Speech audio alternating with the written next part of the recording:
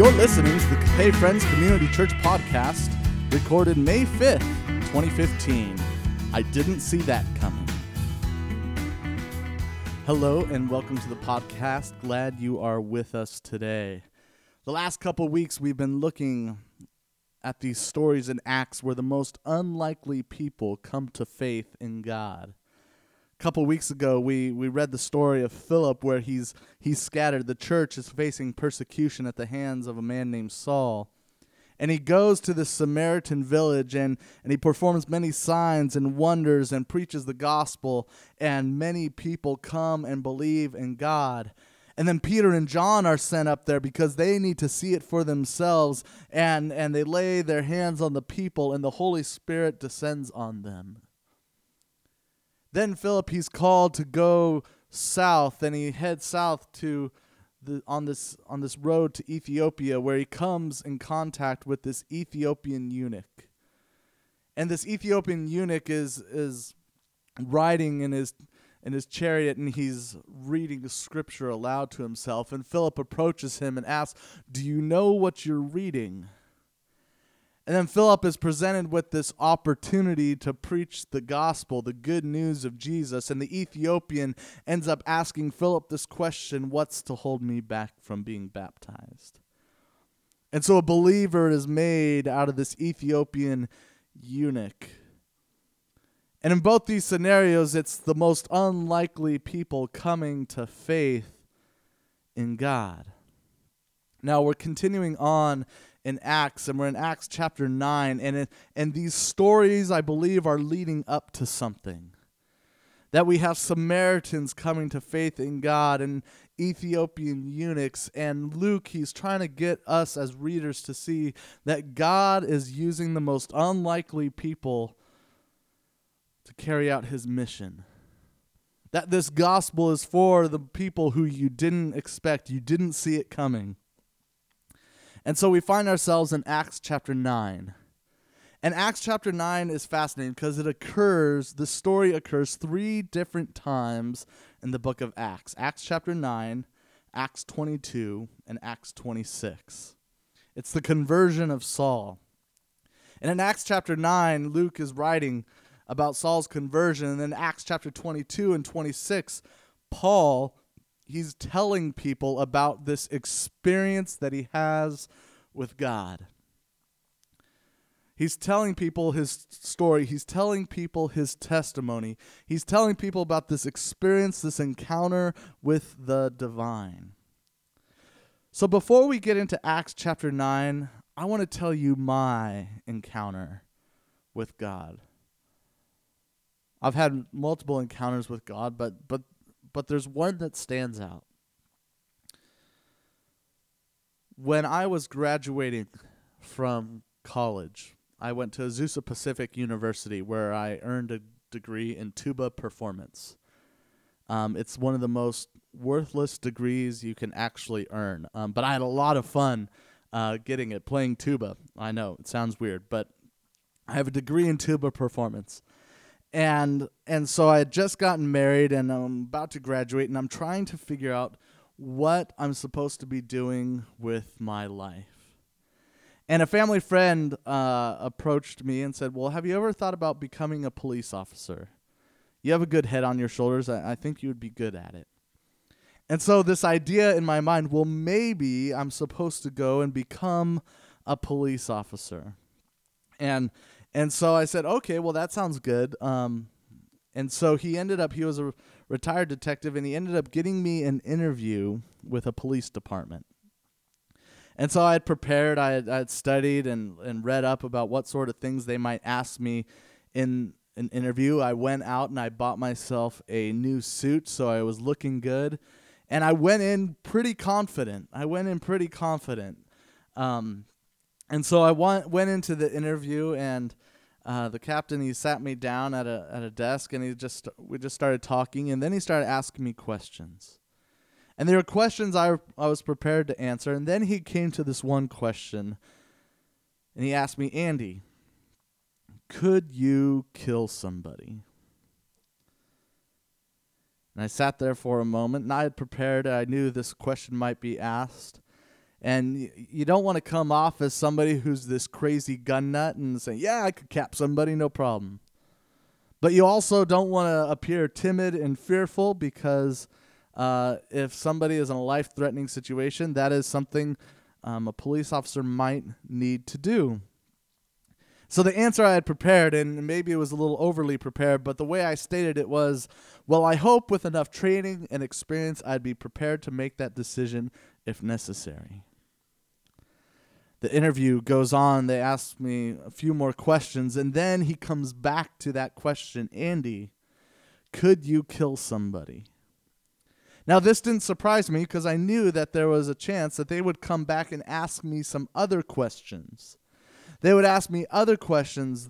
They would repeat some questions to see if I would change my answer. And so I sat there for a moment, and I said, well, I hope with enough training and experience I'd be prepared to make that decision if necessary. So they went on and they asked me a few more questions, and they came back to that question a third time. Andy, could you kill somebody? So thoughts began to race in my head. I began to think, well, maybe they're looking for a different answer and they're giving me an opportunity to change it. Or maybe they really want to see if I could keep my answers straight, if I could stick to my guns, pun intended. And so while in the interview, there was a corporal actually sitting at another desk, and the captain looks over and he says, you see that corporal? And I said, yes. And he goes on to tell me a story about shortly after 9/11, there was this man who pulled this white van into a large shopping center.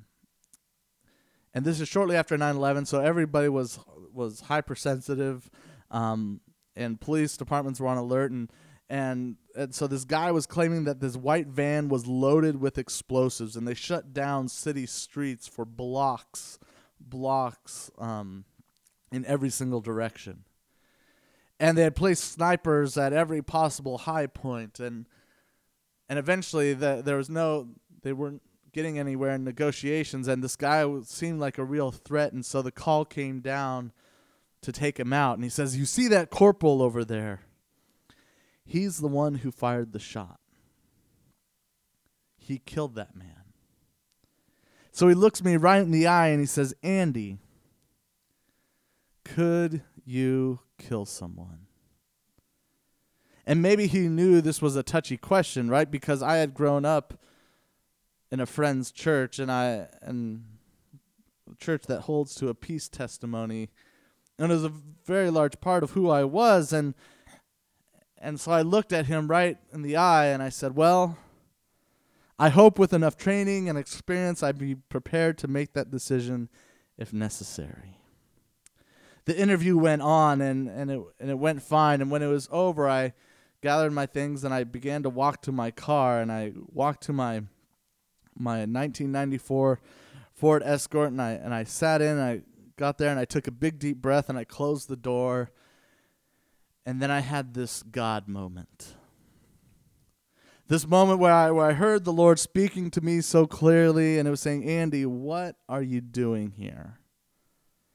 This is not what I've called you to do. This is not where you are supposed to be. I remember having like this argument with God, but yes, God, don't you see how I thought this is a door that you are opening up for me so I could provide for my wife, so that we could live and have 2.5 kids and the white picket fence and the little puppy dog and all that stuff. I believe this is God. This is what you wanted for me, yes? And it was as if the Lord kept saying, Andy, what are you doing here? This is not what you're called to do. This is not where you're supposed to be. What, God? Am I supposed to be playing tuba for a living? Good luck with that.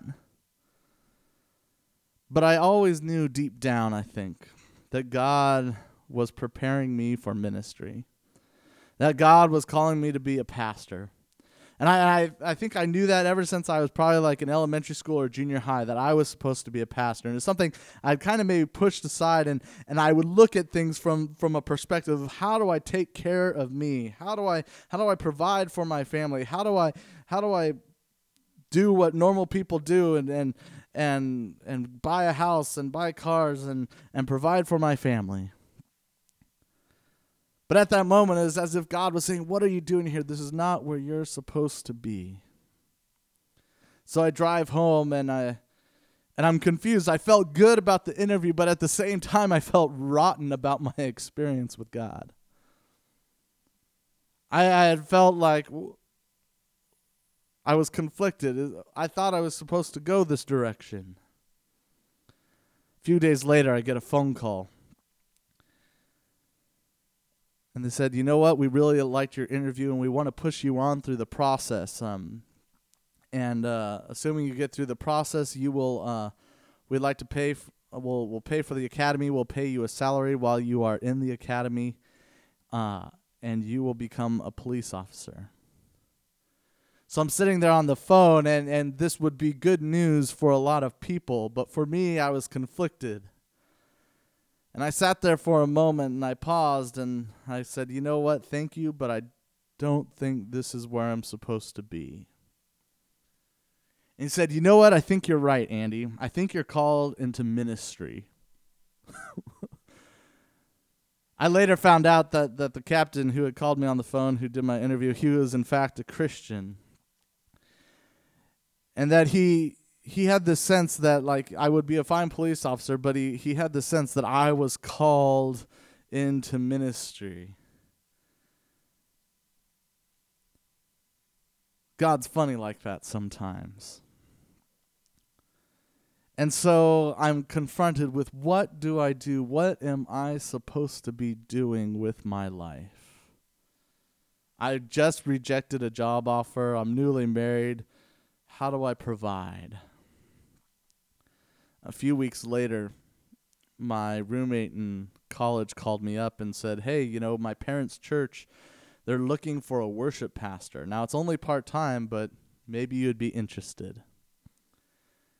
And I was living, and this church was in Yorba Linda, and I said, you know what, that seems far away. I lived about 30 miles away, and in Southern California, that's like the ends of the earth. That's like an hour and a half drive, and I said, well, you know, I'll think about it. So I thought about it, and I grew up in the Friends Church, and this was a Nazarene church, and so I was a little hesitant. I was like, I don't know if this is where I'm supposed to go, if this is what I'm supposed to do.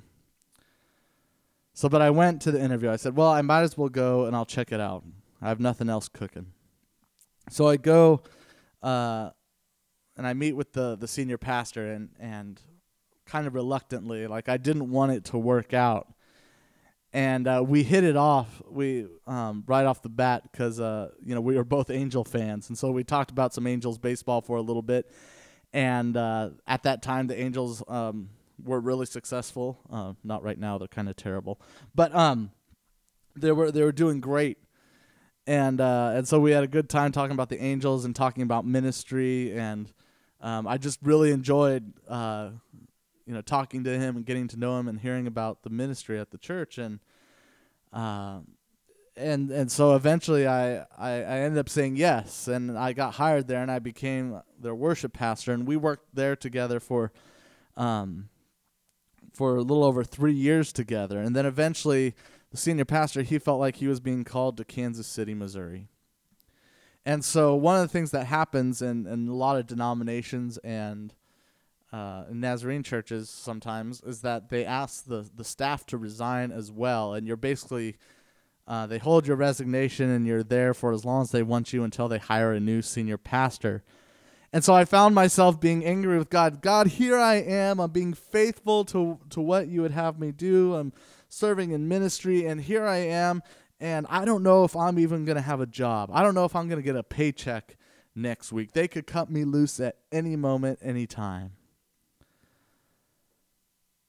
And then God graciously provided a new place for me to serve, and it was a church where they had started a a church within a church, and they were trying to get this church plan off the ground, and I got to be part of this team of people that was trying to get this church plant going. And it was a lot of fun doing ministry, and it was in the inner city, and I was working with youth, and a lot of good things happening. And then a year into ministry there, the senior pastor resigns.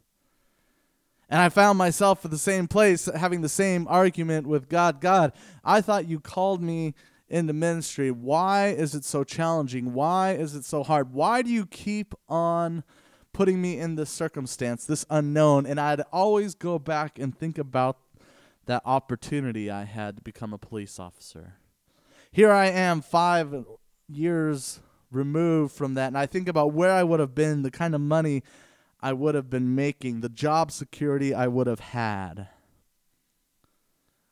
God, why is this so difficult? Why is this so hard? Why is it so tough trying to be faithful?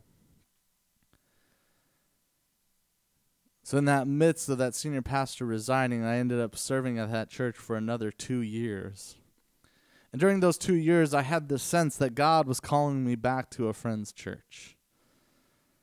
That God was leading me that way, and so I sent an email to our superintendent, Stan, and I just said, hey, I sense God leading me in this direction. Just kind of keep me in mind. If anything comes up or any of my gifts or talents could be used in a friend's church. A few months go by, and Stan and I are together. I'm leading worship at a family camp, and Stan is doing some of the speaking, and he pulls me aside, and we begin to talk about this little church in Capay. And I don't even know where Capay is at the time, and neither do a lot of people. It's not even on a map. And so he begins to tell me about this church and what it's like, and he said, well, would you like me to give them your resume? And I said, sure. God, how are you leading me? God, how are you guiding me through this? And here I am today, and I now serve. I'm the senior pastor here at Capay Friends Church, and it's amazing to see God's faithfulness in the midst of this call to ministry. But a lot of times, whenever I have doubts, whenever I begin to wonder, God, is this really what you want me to do? Is this where you want me to be? I think back to that moment sitting in that car after that interview, that moment when God got a hold of me and said, Andy, what are you doing? This is not what I've gifted you for. This is not where you're supposed to be. And in that moment, I had a choice. In that moment, I had a choice to either respond to God or to cut him off. And say, no, God, I'm going to do it my way. I'm going to do what I'm going to do. So that brings us to Acts. To a story that's repeated 3 times in the book of Acts, because I believe this is central to what Luke is trying to communicate to his audience. That we have to be ready to respond to God's call in our life. We have to be ready to say yes to God. And you know what? God is going to come to the most unlikely people. He sometimes comes to tuba performance majors. He sometimes comes to Samaritans and Ethiopian eunuchs. And here we are in Acts chapter 9. And I believe Luke, he's leading us up to this moment. He's leading us up. So we've had Samaritans come to faith in God. We've had these Ethiopian eunuchs who aren't allowed to worship in the temple. And now we come to Acts chapter 9. Follow with me. Starting in verse 1. Meanwhile, Saul was still breathing out murderous threats against the Lord's disciples. He went to the high priest and asked him for letters to the synagogues in Damascus, so that if he found any there who belonged to the way, whether men or women, he might take them as prisoners to Jerusalem. As he neared Damascus on his journey, suddenly a light from heaven flashed around him. He fell to the ground and heard a voice say to him, Saul, Saul, why do you persecute me? Who are you, Lord? Saul asked. I am Jesus, whom you are persecuting, he replied. Now get up and go into the city, and you will be told what you must do. The men traveling with Saul stood there speechless. They heard the sound but did not see anyone. Saul got up from the ground, but when he opened his eyes, he could see nothing. So they led him by the hand into Damascus. For 3 days he was blind and did not eat or drink anything. In Damascus there was a disciple named Ananias. The Lord called him in a vision, "Ananias." "Yes, Lord," he answered. The Lord told him, "Go to the house of Judas on Straight Street and ask for a man from Tarsus named Saul, for he is praying. In a vision he has seen a man named Ananias come and place his hands on him to restore his sight." "Lord," Ananias answered, "I have heard many reports about this man and all the harm he has done to your holy people in Jerusalem. And he has come here with authority from the chief priests to arrest all who call on your name." But the Lord said to Ananias, "Go. This man is my chosen instrument to proclaim my name to the Gentiles and their kings and to the people of Israel. I will show him how much he must suffer for my name." Then Ananias went to the house and entered it. Placing his hands on Saul, he said, "Brother Saul, the Lord Jesus, who appeared to you on the road as you were coming here, has sent me so that you may see again and be filled with the Holy Spirit." Immediately something like scales fell from Saul's eyes, and he could see again. He got up and was baptized, and after taking some food, he regained his strength. There's 2 stories in this scripture. We have the story of Saul and the story of Ananias. And in both stories, Jesus appears to Saul and the Lord appears to Ananias in a vision. And the question is, for both of them, are they going to be faithful to what God is calling them to do?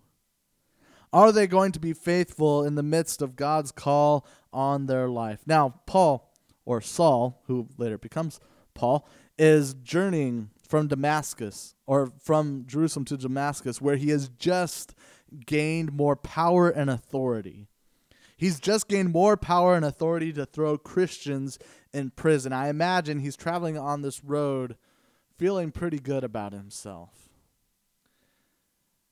And all of a sudden, Jesus appears to him in bright lights and says, "Saul, Saul, why are you persecuting me? Why are you persecuting me?" And he doesn't know who it is that's speaking to him. "Why are you persecuting me?" And Jesus tells him that he's to go into the city and he'll be told what to do. And so the men who are with Saul don't understand what's going on. They only heard the voice. So they carry and guide and lead this blind Saul, who was once powerful to walk on his own, who had just gained more power and authority, and now he's being led. Meanwhile, while this is happening, the Lord appears to this man named Ananias. And Ananias is told by the Lord that there's this guy named Saul from Tarsus, and that he's to go and restore his vision. And then Ananias, he almost needs to go and he remind the Lord, like, wait a minute, Lord. I know about Saul from Tarsus, all right? You don't need to talk about him like nobody knows who he is. We all know who Saul is. This is the guy, Lord, I don't know if you know, but let me fill you in. He's kind of persecuting Christians right now. He's kind of killing us and throwing us into jail. Lord, I don't know if you know, but just wanted to fill you in, give you that little of this backstory, so that you're not confused. And then the Lord confirms, "No, this is my servant who I have chosen. You are to go and lay hands on him and restore his sight." So Ananias does what the Lord does, and he finds Saul, and he lays his hands on him, and he restores his sight, and the Holy Spirit descends upon Saul, and he's baptized. See, I think we have moments right in our life where the Lord comes to us and he's asking us, what are you doing? I need you to go here. This is what I've called you to do. This is where you need to be. When I preached this last Sunday, this message, the way I ended our message was I really didn't have an ending, but I wanted to hear stories from among the congregation about times when God has been asking us to follow or seek after him or do the unlikely thing. And I want to highlight one of those stories. There's a lady in our congregation who she had been kind of a victim. She was treated very unfairly, and she began to get angry and bitter. And the Lord got a hold of her and said, "Why are you so angry and bitter? I got this." And she was confronted in this moment. She could either stay angry or bitter, or she could trust in the Lord that he is leading. You could either stay angry or bitter at the situation, or you could take on the joy of the Lord. You see, these situations come to us all the time. Maybe they're not life-altering decisions, or it seems like they're not life-altering. Maybe it's not a question of what you're going to do with your life, or maybe it's not always a question of going to a place where somebody might kill you. But sometimes it's just in the smallness of everyday life. Are you choosing to follow after God? Are we choosing to follow after God? This seems to be central to the story in Acts. These unlikely people responding to the call God has on their life. But we notice that God doesn't just ask Saul to stop persecuting Christians, but he has to turn, and in fact, God wants him to do something. I don't know if you have small kids, but one of the things I have found is that you can't just tell your child no. No, don't do that. No, don't do that. What's more effective if you say, no, don't do that, instead do this. Instead, do this. And we see that's what God is doing with Saul here. I think this story is so central to the book of Acts because Saul, who later becomes Paul, is such a key player in the early life of the church. He travels around, he encourages, he disciples, he goes on trial, and he suffers in the name of Jesus.